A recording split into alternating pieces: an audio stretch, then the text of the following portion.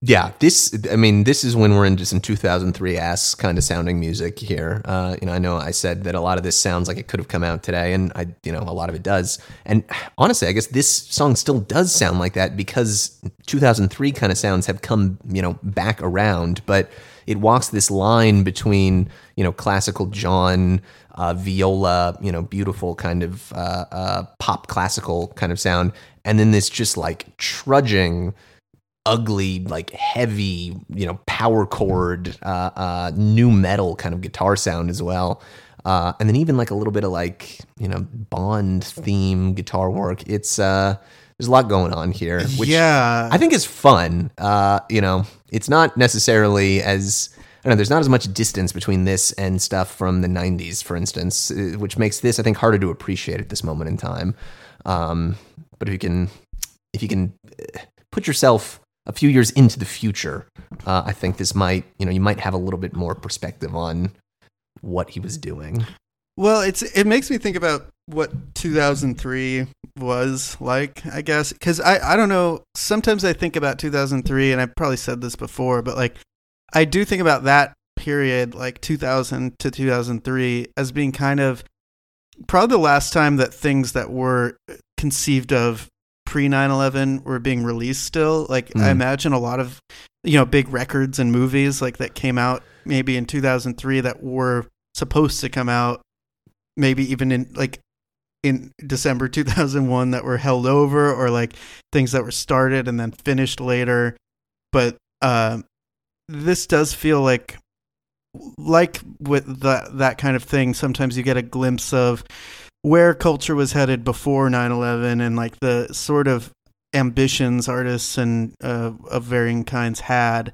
And I think Cosmopolitan is kind of like the general, a really strong quality of a lot of art like in that right before 9/11 period. Like a lot of artists trying to seem sleek and complex at the same time, and kind of like there being this, I guess more of a feeling of like an expectation of like glossy complexity being something that people wanted to deal with and get into. And I don't know, maybe that's all very vague, but I think that this is a good example of that. Like the critical response to the record seems to really glom onto and enjoy that aspect of it. Like it's so deep and interesting and it sounds so cool.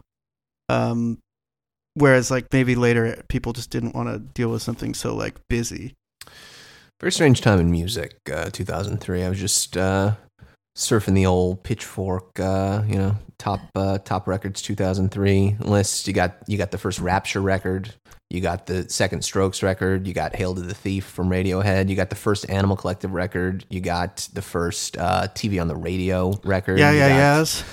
Fever to Tell, right? It's very much like the dawn of this new kind of scene, a movement, I think, that's going to take you through and kind of evolve seamlessly into like the heights of 2009, 10 indie culture, and then obviously wash away and recede in the years that follow. The Postal Service, yeah, exactly. And transatlanticism too, yeah, because Ben Gibbard's been doing that like joint 20th anniversary tour for both those records, probably making $100 million.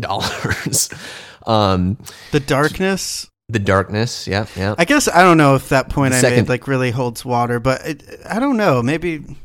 I think John is just like, he's a man unstuck from time at this moment. Like he doesn't fit into any sort of scene or movement or cultural current that's on vogue. He's just doing John stuff. But there's a space for him to do that. That feels a little bit more forgiving than I think other times. Yeah, I think that this was definitely like, the stuff that Lou was doing at this time was really not very fondly looked at. Chris Cale loved Ecstasy, and a couple people dug it, but it was certainly not a hit, and didn't really get him anywhere where he wanted to be commercially speaking. And The Raven was loathed, like absolutely just hated at the time. Probably still is hated by many people. John doesn't have that same kind of negative opinion on him. Pitchfork gave him the old 6.5, so it's just like a shrug on this on Hobo Sapiens. Yeah, Reality. Do you know the David Bowie record? Yeah. That like I guess cover, when I love the cover of Reality. When I think about like, I think that's sort of what I'm thinking about. You know, like this record even sounds kind of like Reality, like that kind of. There's a complexity, but also like this kind of collage quality of like really cutting edge effects, and then kind of I'm still cool. I'm gonna throw them together. It's throwing everything at the wall, but like trying to seem sleek at the same time. I mean, these guys are 5 or 10 years behind where Bob was at, right? And because Bob started early 60s, and Bowie and John and Lou, you know, obviously kind of start late 60s. So you could call it 6-7 years. So like, where was Bob 6 or 7 years before this? He was in that like kind of weird, you know, post folk covers records, you know, Shaggy jam band Never Ending Tour era leading up to Time Out of Mind. You know, just kind of this like liminal stage in his growth as an artist. I feel like that's where all of these guys are at too, and I think the records are great. But it's just kind of a weird, drifting, ambient, arbitrary kind of moment in time for artists like this.